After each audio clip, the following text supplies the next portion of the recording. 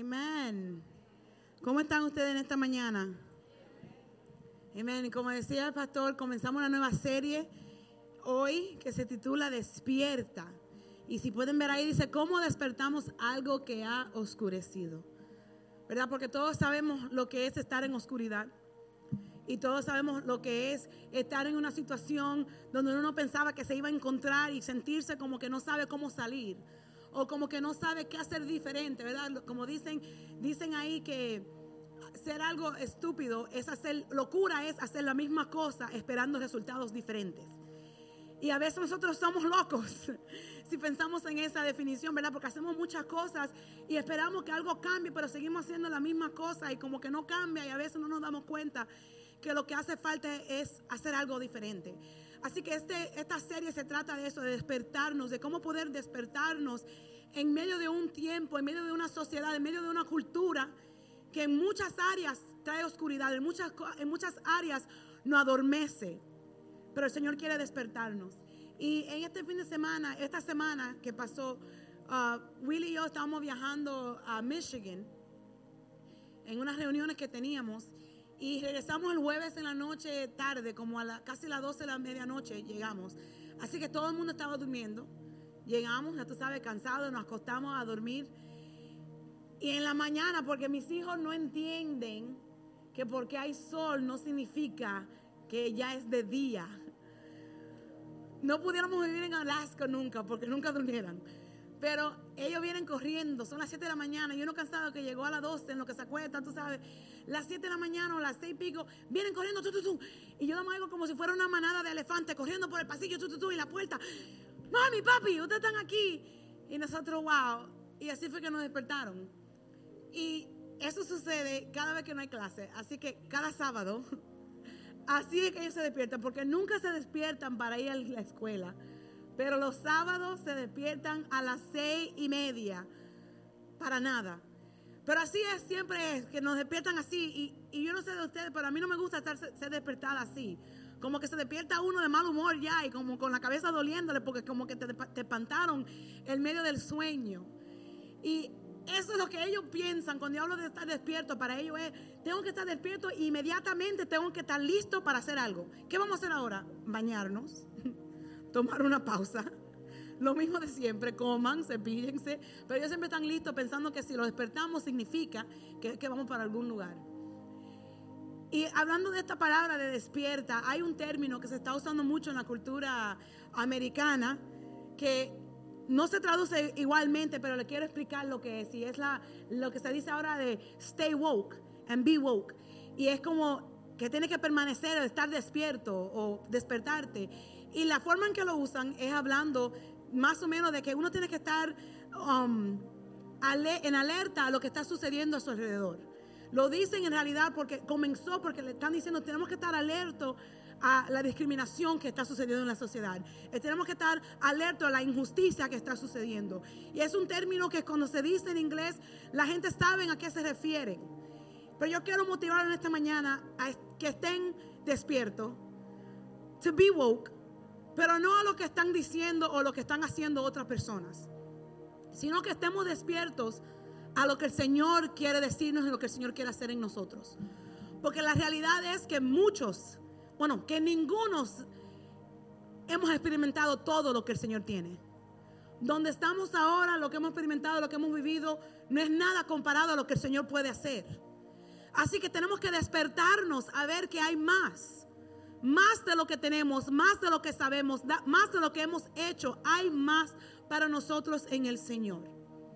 Todos sabemos que Dios es un Dios todopoderoso, ¿verdad? Que Él es omnisciente, que todo lo sabe, omnipotente, o sea que todo lo puede hacer. Todo lo sabemos. Pero muchas veces como que viene esa nube de oscuridad, ¿verdad?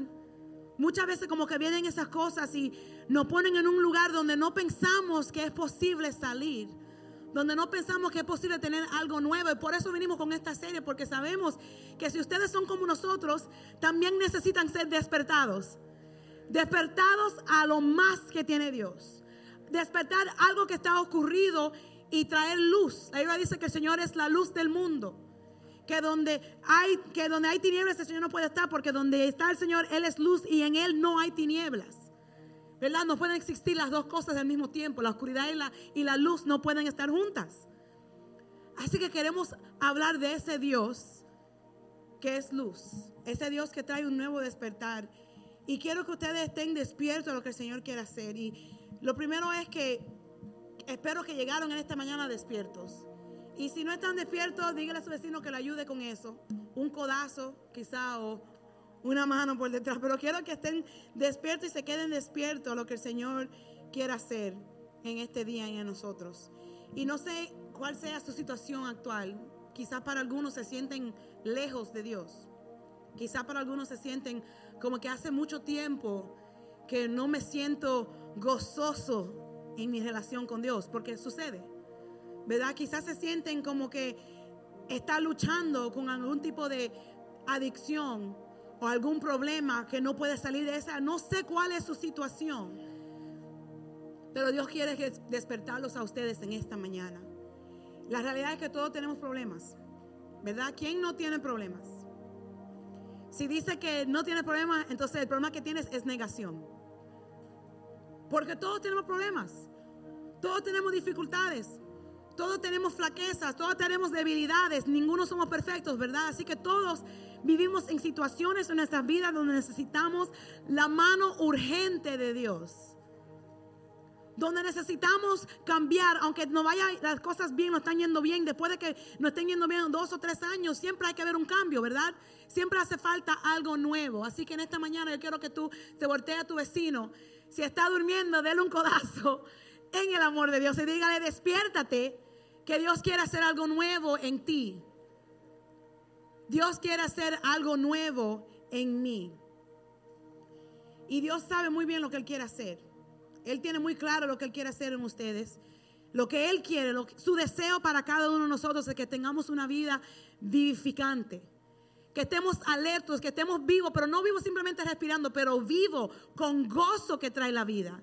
Que tengamos relaciones que traigan vida, que nosotros seamos amigos, familiares, que traigamos vidas o llevemos vidas a otras personas.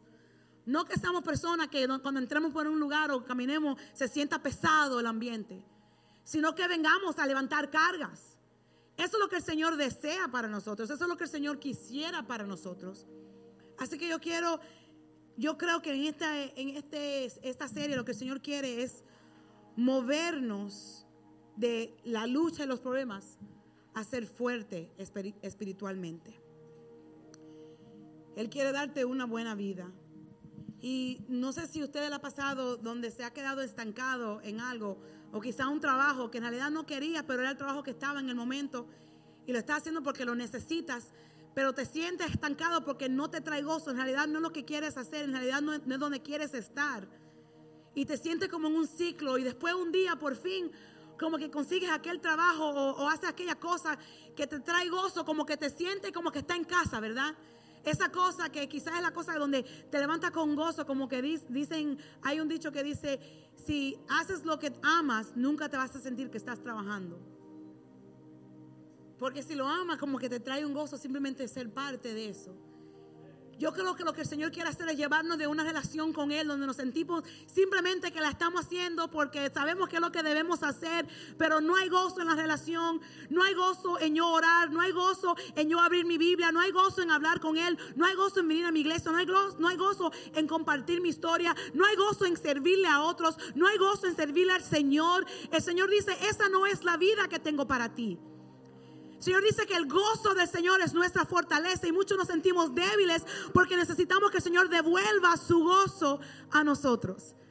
Necesitamos que el Señor devuelva su gozo a nuestras vidas, a nuestro llamado, a nuestros talentos, a nuestros dones. Y yo no estoy culpando a nadie porque todos somos humanos, todos fallamos y todos nos hemos encontrado en un lugar donde nos sentimos como que necesitamos algo diferente y algo nuevo.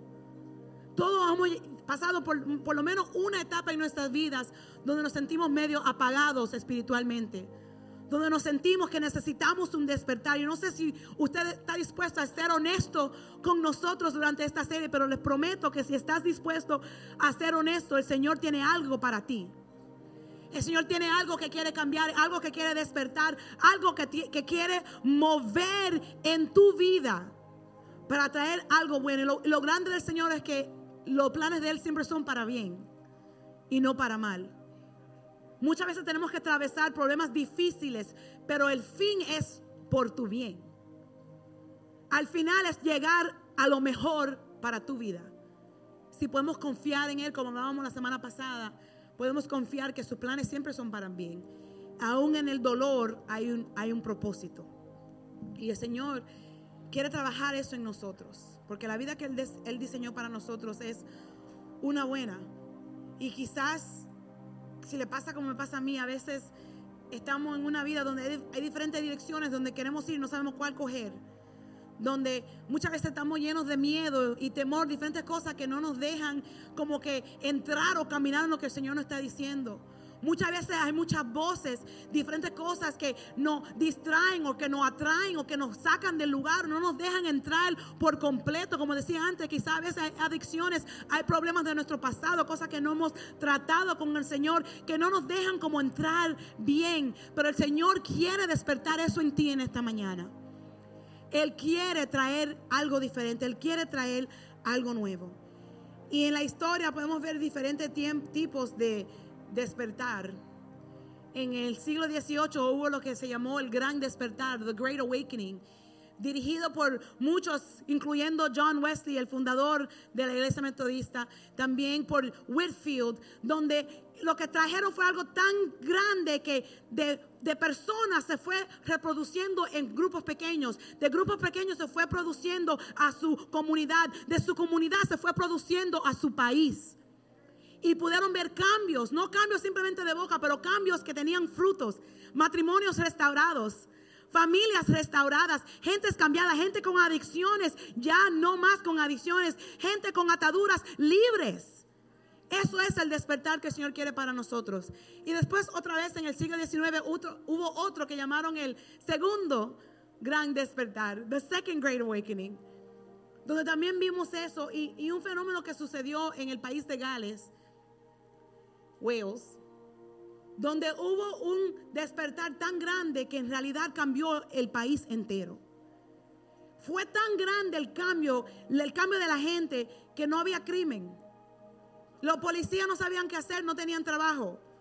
Los jueces comenzaron a ponerse guantes de blanco diciendo que no había a quien juzgar porque no había nada malo que estaba sucediendo. Y yo no sé de ustedes, yo sé que es difícil en el tiempo que vivimos, pero no sé cuántos creen en el Dios Todopoderoso que puede hacer algo así en ti, en mí, con nosotros. Quizá usted no vea el cambio en su vida, en el mundo entero, pero si puede comenzar a ver un cambio en su familia, con eso es suficiente, ¿verdad? Si puede haber hijos que usted puede criar, que sean amantes del Señor y donde quiera que ellos vayan, y las familias que ellos formen, sean familias de Dios, con eso es suficiente. Así que no quiero que se asusten pensando en, wow, tengo que cambiar un país entero. No, comienza contigo. Y después preocúpate de tu familia o de tu vecino, que el Señor lo puede hacer. Y lo mejor es que Él lo quiere hacer. Porque sus planes son para bien. Sus planes son para hacer algo bueno en nuestras vidas. Pero lo bueno es, o lo importante en todo eso es saber que el despertar no ocurre en la Casa Blanca. El despertar ocurre en la casa de Dios. Cuando los hijos de Dios se agarran de Él y viven como Él quiere. No importa lo que diga el presidente, no importa lo que diga el gobierno, el cambio, el despertar no va a venir a través de la Casa Blanca. El cambio comienza en la casa de Dios. ¿Qué significa eso? Que depende de ustedes que hay un cambio. Depende de los hijos de Dios, de los que conocen al Dios Todopoderoso. Depende de nosotros traer un despertar. Pero ¿quién puede despertar a alguien si no está despierto ellos mismos? ¿A quién vas a despertar si tú estás en oscuridad? ¿A quién vas a despertar si tú estás cansado y adormecido? Por eso el Señor tiene que comenzar con nosotros, tiene que comenzar conmigo, tiene que comenzar contigo. Porque cuando el Señor quiere hacer algo a través de ti, Él tiene que comenzar haciendo algo en ti. Tiene que comenzar haciendo algo en ti. Y yo quiero que vayamos vamos a ir al libro de Génesis en un momento. Y en esta serie vamos a hablar de diferentes temas. Cuando vemos los diferentes despertar o gran despertar, como dicen, que han sucedido en nuestra historia, hay muchas cosas básicas, principios que podemos ver, pero hay 4 principios básicos que son los cuales vamos a tocar durante esta serie. Y es primero que es importante que confesemos nuestros pecados conocidos. Segundo es que tenemos que remover las dudas. Can you go back? Tercero es que tenemos que vivir en obediencia instante. No vamos a gozar mucho en esta serie. Y lo cuarto es que tenemos que confesar a Jesús públicamente.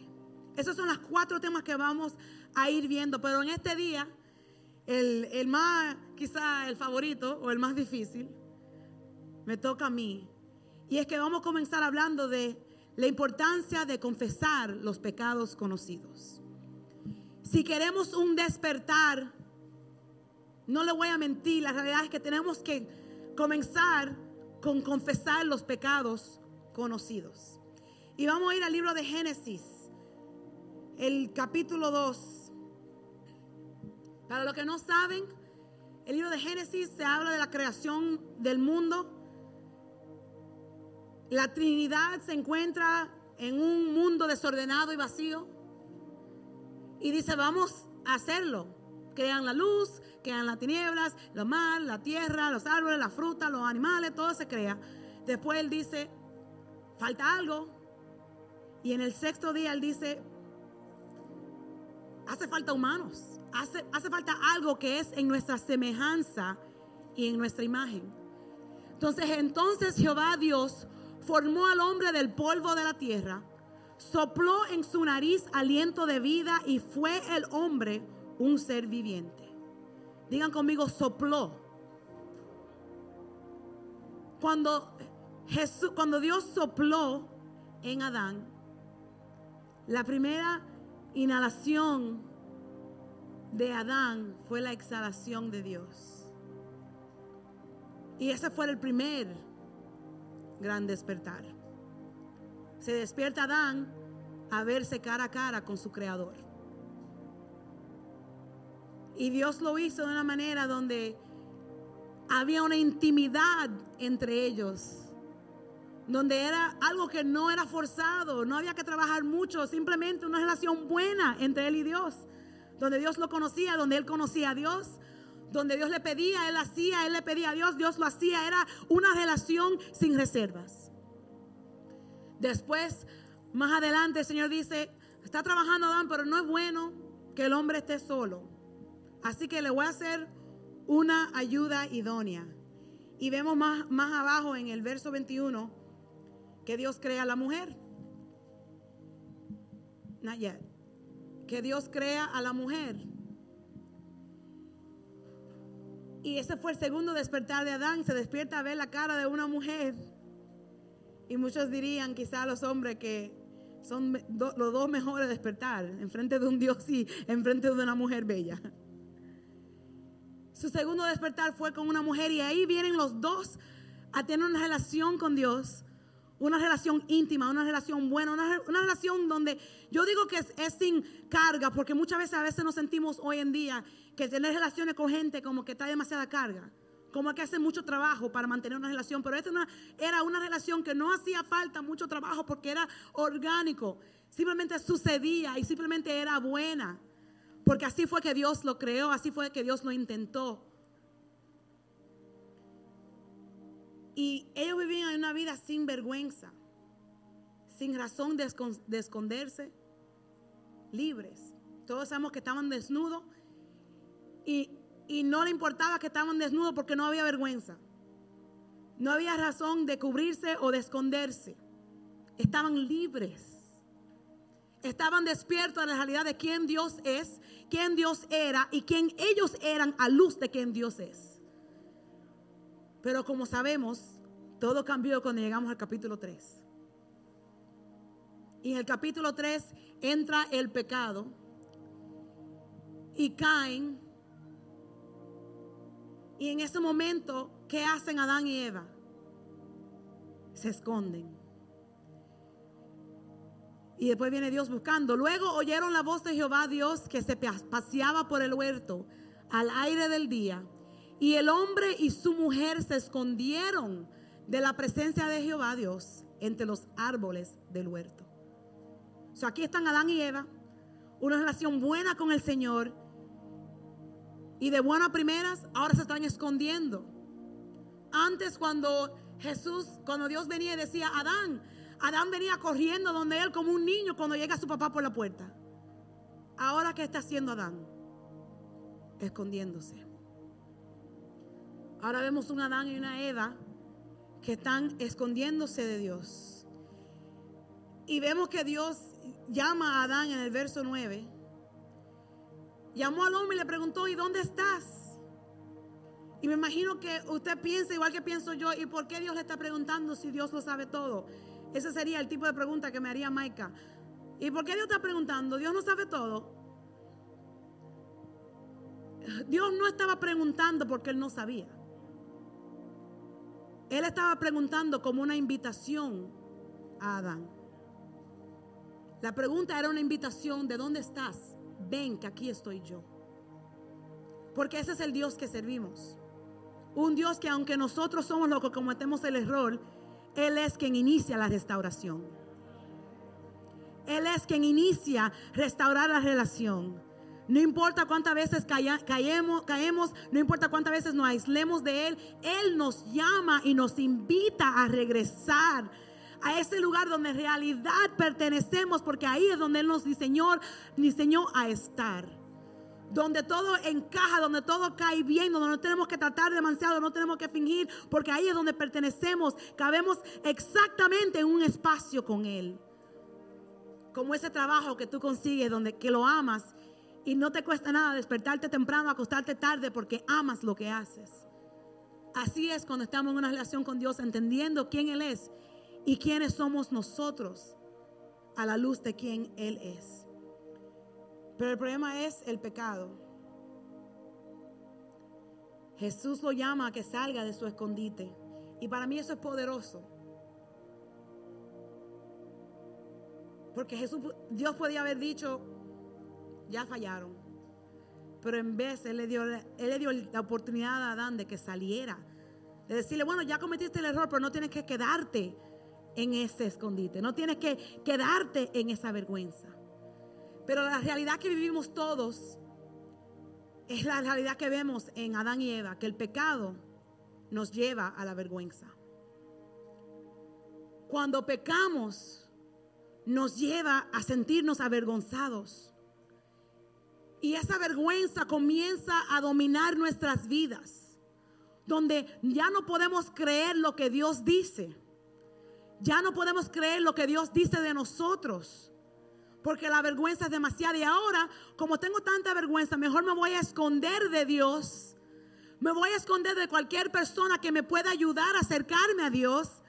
Me voy a esconder de las cosas que Dios tiene para mí, que de verdad son mejores. Pero como tengo tanta vergüenza, no puedo caminar hacia ellas. Mejor me quedo aquí, sabiendo que allí es mejor.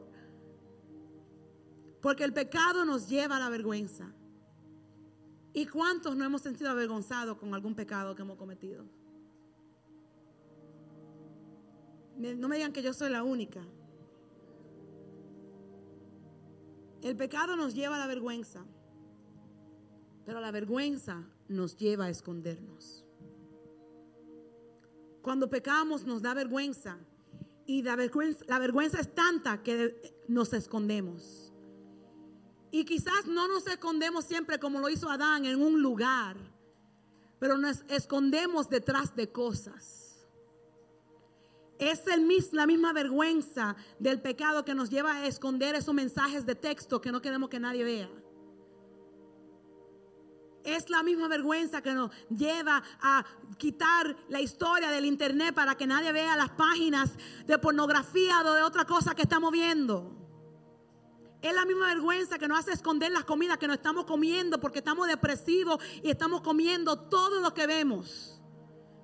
Es la vergüenza que nos hace esconder las drogas y las bebidas, la otra cosa en la cual conseguimos refugio, porque mis problemas son tan grandes que yo hago esto, así es que yo me escondo de mi realidad. Y nos lleva a un lugar donde estamos ahí escondiendo. Y después que estamos escondiendo por un tiempo, porque es un ciclo, por eso lo ven así. El pecado nos lleva a vergüenza. La vergüenza nos lleva a escondernos. Y cuando tenemos mucho tiempo escondiéndonos, nos convertimos en personas que pretenden. Y después comenzamos a pretender, a fingir. Tenemos tanta vergüenza que tenemos que escondernos. Y ahora me estoy escondiendo y tengo algo que se ha convertido en algo tan grande que ahora yo tengo que pretender como que todo está bien para que nadie sepa qué es lo que yo estoy escondiendo. Me miran a mí como que ustedes nunca lo han hecho. Hermano, ¿cómo está? Bien, en Victoria. ¿Cómo está? ¿Todo está bien? ¿Y la familia bien? No hemos convertido en personas que sabemos todas las respuestas correctas. Personas pretendiendo lo que no es verdad. Y yo entiendo que no vamos a caminar con la cara así. Pero muchos pensamos que ser un buen cristiano es mentir de la realidad. Muchos pensamos que ser un buen cristiano es sufrirlo todo solo. Es averiguarlo, pero ¿desde cuándo lo tienes que averiguar tú y no Dios? Comenzamos a pretender. Y algunos nos hemos convertido tan buenos en pretender que nadie sabe. Eso pasa cada rato. Se muere alguien, se mató, se suicidó. Yo no sabía que estaban en depresión. Nadie sabe. Porque están pretendiendo. Yo estoy muy bien, me tiro la foto muy bonita, me pongo el vestido cuando tengo que ponerlo, me bebo. Yo estoy aquí social, pero lo que está detrás, lo que yo estoy escondiendo detrás, nadie sabe. Hasta el punto, porque siempre llega un punto donde todo explota. Cuando hablamos de un gran despertar, lo que queremos saber, lo que tenemos que entender y queremos llevar a nuestros corazones es que el Señor tiene planes buenos para nosotros, pero requiere algo de nosotros. Hay dos tipos de personas en la vida. Dicen que siempre se pueden dividir la gente entre dos tipos de personas. Están la gente que aman los perros y aquellos que aman los gatos. Hay aquellos que aman plátanos y aquellos que no. Hay aquellos que aman la carne, ¿sabe? La gente normales. Y aquellos que no, que son vegetarianos y vegans.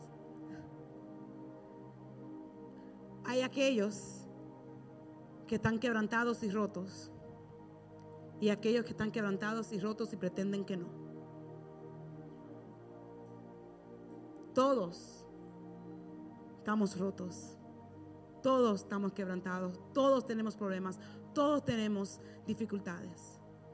Pero la diferencia es si pretendemos que no o si sabemos que sí.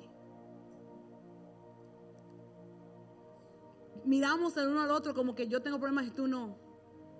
La realidad es que todos tenemos problemas diferentes, pero todos tenemos problemas. Pero el Señor no quiere que pretendamos más, porque Él nos ve, Él nos ama tal como somos. Y aún en el pretender, aún en los problemas, Él nos ama plenamente. Conociendo nuestro corazón, lo feo, lo bueno, lo que nadie sabe, lo escondido, Él lo conoce todo y como quiera, Él nos ama. Y como quiera, Él nos abre una invitación a venir hacia Él para ser sanados, para ser liberados, para ser hechos completos, para ser personas íntegras. Porque todo se trata de su amor. Adán fue el que arruinó y rompió la relación. Pero como le dije antes, Dios fue que inició la restauración. Y podemos ver a lo largo de las Escrituras la historia de un Dios que ama a su pueblo tanto, que está buscando diferentes formas de ir restaurándolos, tanto hasta llegar donde todos conocemos al Nuevo Testamento, donde manda a su único hijo a morir una muerte, no simplemente una muerte, pero una muerte horrible, hasta llegar al punto de salvarnos y restaurarnos a nosotros. Porque para Él lo más importante es una relación de amor entre Él y su creación. Y podemos ver en Isaías 53, Versos 5 y 6. Mas Él fue herido por nuestras rebeliones, molido por nuestros pecados. Por darnos la paz cayó sobre Él el castigo, y por sus llagas fuimos nosotros curados. Para que nosotros recibiéramos paz, Él tomó el dolor. Todos nosotros nos descarriamos como ovejas, podemos admitirlo. Cada cual se apartó por su camino, mas Jehová cargó en Él el pecado de todos nosotros. Así que le digo que no tenemos que esconder, todos tenemos problemas. Pero con esto vemos que el Señor nos llama a salir de las escondidas. Porque no somos nosotros los que tenemos que llevar la carga del pecado, porque Él ya tomó la carga del pecado. Lo que tenemos es que entregarle nuestro pecado. Pero muchos nos queremos Superman, ¿verdad? Y todos estamos cargando nuestro pecado como si fueran una bolsa, como si yo lo tengo que resolver. Yo tengo que averiguar esto, yo tengo que ver cómo lo voy a hacer, cargando con un pecado que el Señor dice, hello, ya yo tomé tu pecado en la cruz. Para que tú tuvieras paz, yo tomé el pecado. Para que tú fueras sano, yo tomé las cargas. Para que tuvieras libertad, yo tomé los latigazos por ti. Así que ¿por qué estás tú cargando lo que no es tuyo de cargar? Estamos hablando de confesar pecados conocidos. Para nosotros poder dejar de fingir o salir del escondite, necesitamos ser hechos nuevos. Y no les puedo mentir, para ser hechos nuevos, primero tenemos que confesar. Y la confesión es estar de acuerdo con Dios. Es ser honesto contigo mismo y honesto con los demás. Y no es que Dios necesita nuestra confesión del pecado específico, pero somos nosotros los que necesitamos esa confesión. Cuando nosotros lo sacamos, lo sacamos. La confesión es necesaria para que seamos sanados. La confesión es importante, no porque Dios dice, yo necesito tu confesión, pero Él está diciendo, tú necesitas tu confesión. Cuando tú confieses, tú entenderás por qué lo necesitas. Dios nos llama a confesar. No sé si a ustedes les ha pasado que tienen las piernas dormidas. Están despiertos y se quieren parar de un lugar, pero las piernas están dormidas y como que no funcionan. Y tú la estás viendo, pero no pueden funcionar. Una vida con un pecado sin confesar es como una vida como esas piernas que están ahí, las puedo ver, pero no funcionan como deben funcionar. Nuestra alma con pecados sin confesar es como esas piernas que las podemos ver, pero no están funcionando como deben funcionar. Y hay dos formas de confesión. Vamos a ir concluyendo con esto. Hay dos formas de confesión. En primera de Juan, el capítulo 1, versos 8 y 9. Si decimos que no tenemos pecado, nos engañamos a nosotros mismos y la verdad no está en nosotros. Si confesamos nuestros pecados, Él es fiel y justo para perdonar nuestros pecados y limpiarnos de toda maldad. Si decimos que no lo tenemos, nos engañamos a nosotros mismos y la verdad no está en nosotros. Eso elimina la parte de nosotros señalar al otro y decirle, oh, tú tienes pecado y yo no. Si cualquiera de nosotros decimos que no tenemos pecados, nos engañamos a nosotros mismos y la verdad no está en nosotros. ¿Y cómo nosotros nos engañamos? Con decir cosas como que no, es que yo hice eso porque fulano me dijo y fulano hizo. Culpamos a otra persona por la cosa que nosotros hicimos. O no, es porque es que él no quiso, y si él hubiese dicho que no, entonces comenzamos, otra manera que comenzamos a comparar nuestro pecado. No, pero tú crees que eso es malo, mira lo que está haciendo fulanito. Yo soy un santo comparado a eso. Me encanta comparar los pecados. Diferentes maneras que nos engañamos como para justificar los pecados. Pero la realidad es que todos somos pecadores. Todos fallamos y todos caemos corta a la gloria de Dios. So, el primer tipo de confesión es confesar nuestros pecados a Dios. Cuando te sientas que te has apagado o adormecido en algo, tienes que levantarse. Y algo que es una práctica buena es que a veces tenemos que tomar una tarjetita o un lugar, algo donde usted puede escribir, tomar un tiempo para pensar y decir: Señor, algún pecado en mí, algo en mí que yo quiero confesar. Porque todos tenemos que hacerlo. No es simplemente un día cuando confesamos a Jesús. Eso tiene que ser una parte rutina de nuestra vida donde confesamos nuestros pecados. Porque muchos luchamos con enojo. Muchos luchamos con envidia. Muchos luchamos con apatía. Muchos luchamos con vagancia. Muchos luchamos con comparación. Algunos luchamos con mentiras. No es solamente fumar y beber. Los pecados del corazón son más grandes y más fuertes y más adictivos que cualquier otra cosa. A veces tenemos que decir: Señor, la forma que yo actué con esa persona en esta semana mostró que hay un poco de envidia en mí. Mostró que hay amargura en mí. Mostró que hay enojo en mí. Mostró que había orgullo en mí. Tenemos que confesar nuestros pecados a Dios. Y yo les voy a invitar que lo escriban específicamente. ¿Por qué? Porque tú lo cometiste específicamente. Ningún de que, bueno, Señor, tú conoces mi pecado, perdóname. No, escríbalo. Porque así mismo usted lo hizo. Escriba las cosas las cuales tienes que confesarle al Señor. Nos gusta echarle toda la cosa al Señor y no, nosotros tenemos que asumir responsabilidad de lo que nosotros hacemos. Y después quémelo, rómpalo, lo que quiera hacer. Lo bueno es, como dice aquí, es que Él es justo y fiel a perdonar nuestros pecados. So, el primer tipo de confesión es confesárselo a Dios. Y la segundo es confesar los pecados los unos a los otros. La parte favorita de nosotros. Santiago 5:16. Confesaos vuestras ofensas unos a otros y orad unos por otros para que seáis sanados. La oración eficaz del justo puede mucho. Vamos a leer este versículo todos juntos. Quiero que miren a la pantalla. 1, 2 y 3. Confesaos vuestras ofensas unos a otros y orad unos por otros para que seáis sanados.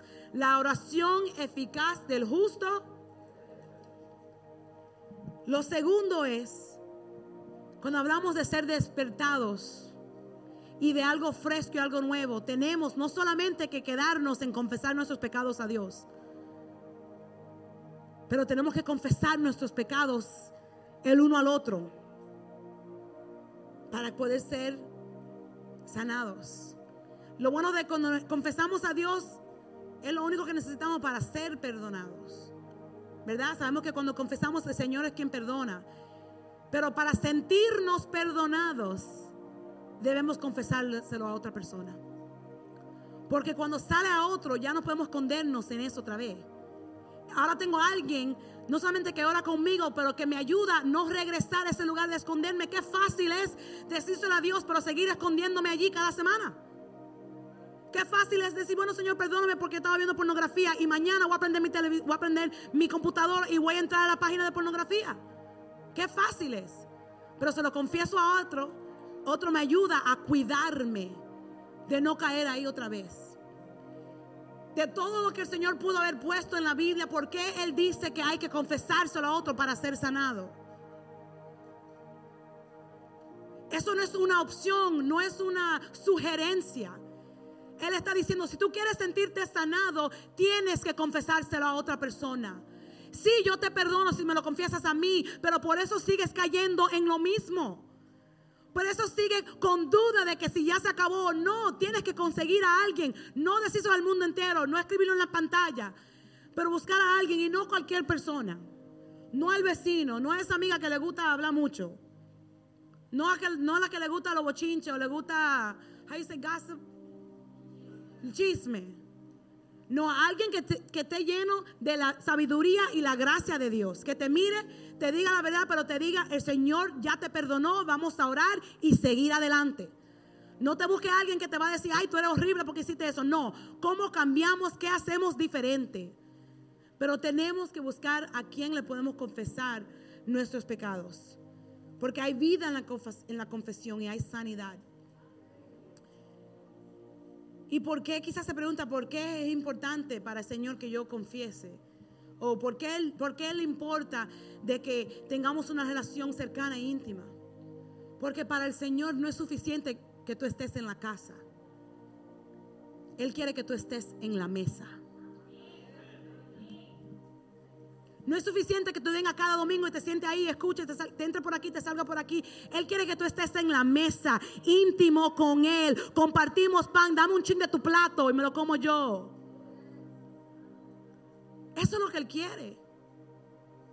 Él quiere que tú estés cerca, no solamente yo, porque soy pastor, no, Él quiere que cada persona, cada uno de sus hijos estén así de cerca con Él. Y Él nos da la oportunidad porque ya Él tomó el pecado. La pregunta es de nosotros, si vamos a confesar nuestro pecado. Vemos, y esto con ellos, esto de verdad concluyo, a Pedro. Pedro era un personaje muy especial en la Biblia, uno de los discípulos de Jesús. Y podemos ver la historia de Pedro a través de los evangelios. Y vemos en el libro de Lucas cuando Jesús al principio llama a Pedro. El versículo no está ahí arriba, pero puede leerlo usted, el capítulo 4, yo creo, 5 de Lucas.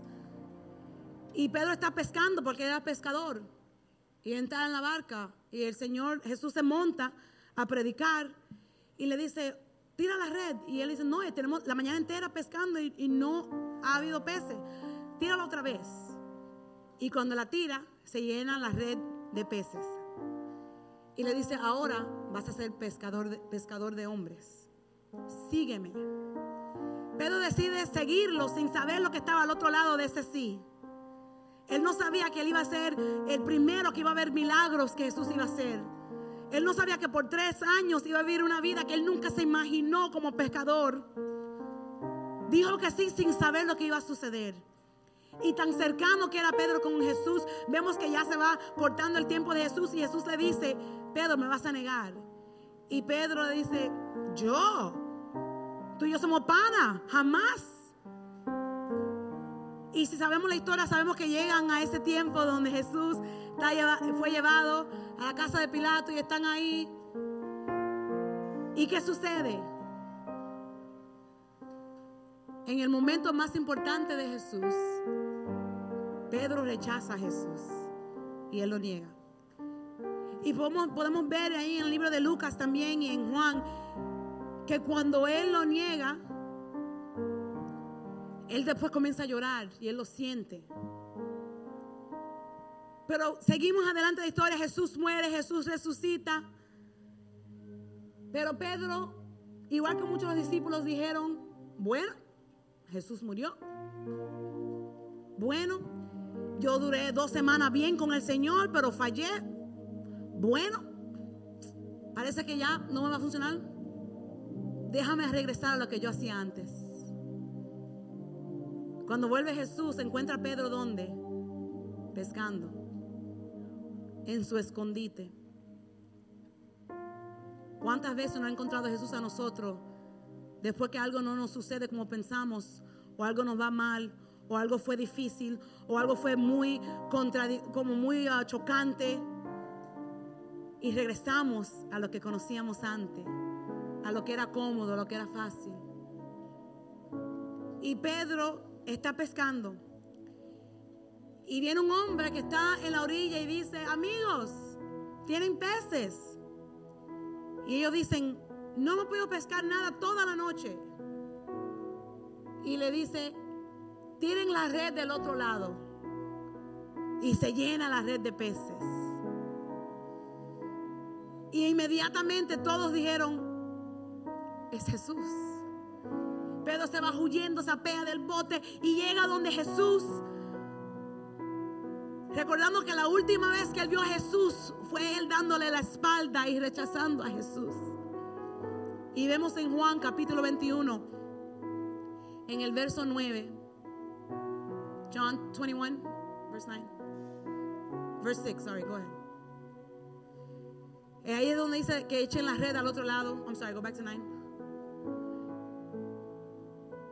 Y cuando ellos descienden a la tierra, vieron brasas puestas y un pescado encima de ellas y pan.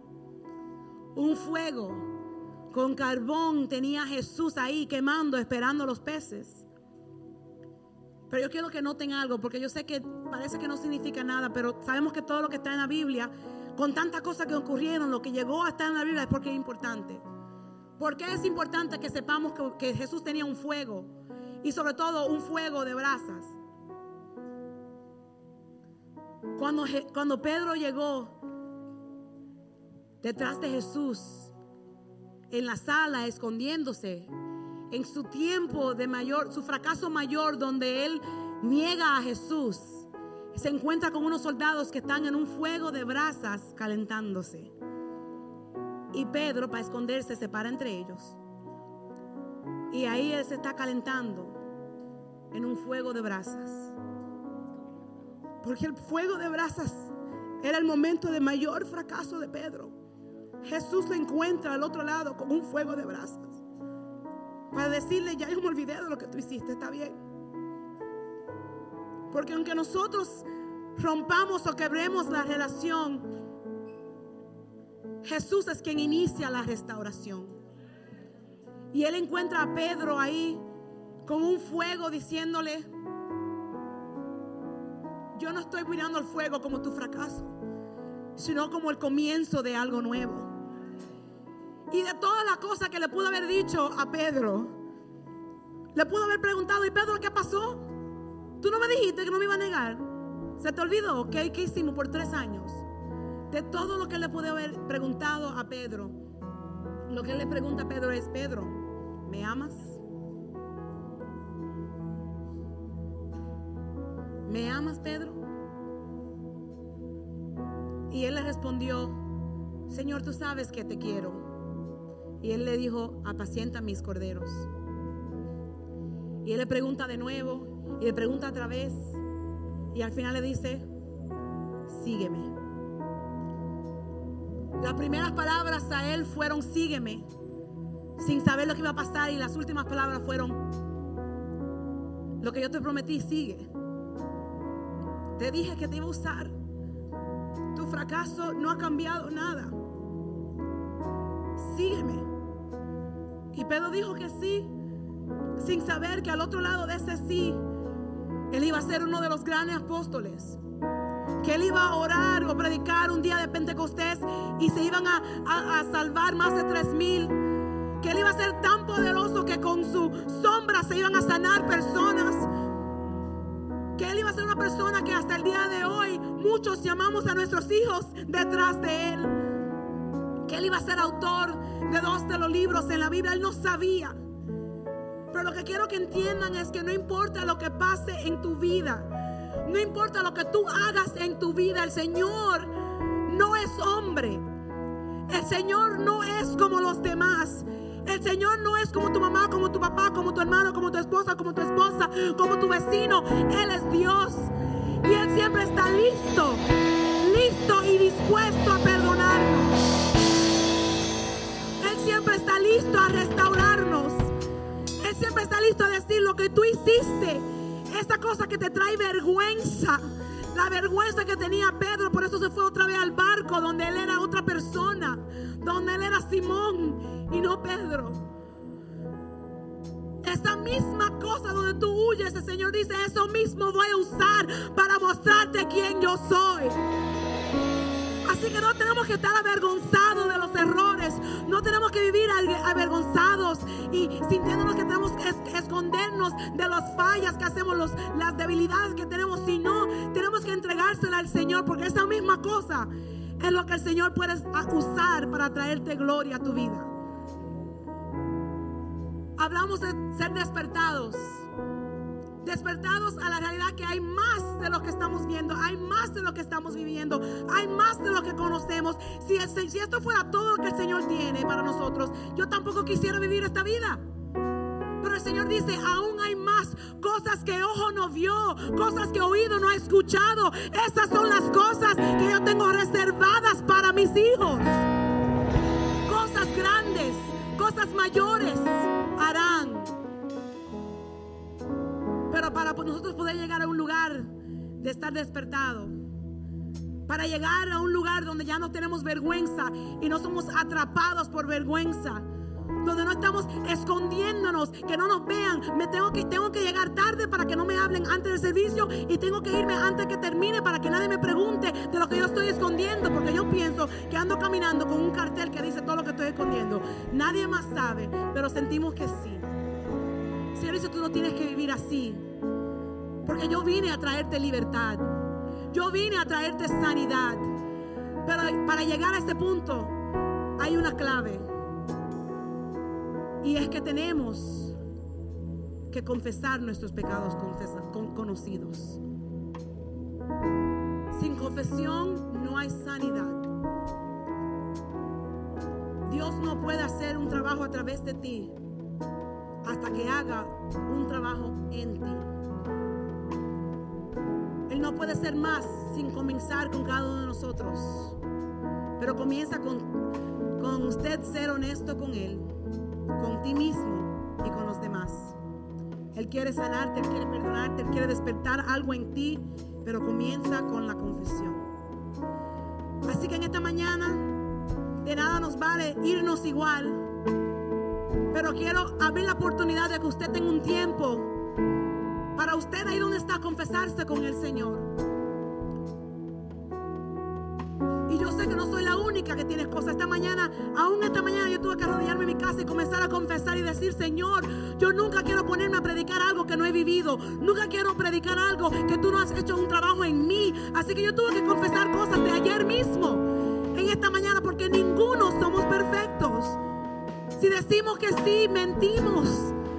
Si decimos que sí, nos engañamos y la verdad no está en nosotros. Eso lo dice la Biblia, no lo digo yo. Así que vamos, cada uno recibió un papelito. Si no ha recibido un papelito, las mujeres están aquí listas para darle uno. Levante su mano si le hace falta uno. Pero mientras la canción suene, le vamos a dar unos minutos. No se preocupe, que esta no es la parte donde le va a confesar a otros. Nadie más va a ver su papel. Este es simplemente entre tú y Dios. Pero comience a escribir lo que conozca. Recuerda que son conocidos. Lo que tú no sabes, no puedes pedir perdón, pero los pecados conocidos. Y sálgase de esa línea cultural de que los pecados simplemente son de bailar y de beber y fumar, que eso no es bíblico. Pero entre en la realidad de la envidia, del enojo, de la falta de identidad, del bajo autoestima. Me he visto así porque necesito que me vean, porque me siento que no tengo valor si no me pongo esto. Esas son las cosas que tenemos que entregarle, porque todo eso son ataduras que nos mantienen lejos de lo que el Señor quiere hacer en nuestras vidas. Comience a escribir, sea honesto con Dios, sea honesto con ti mismo y confiésele a Él ahí lo que Él quiere hacer en ti.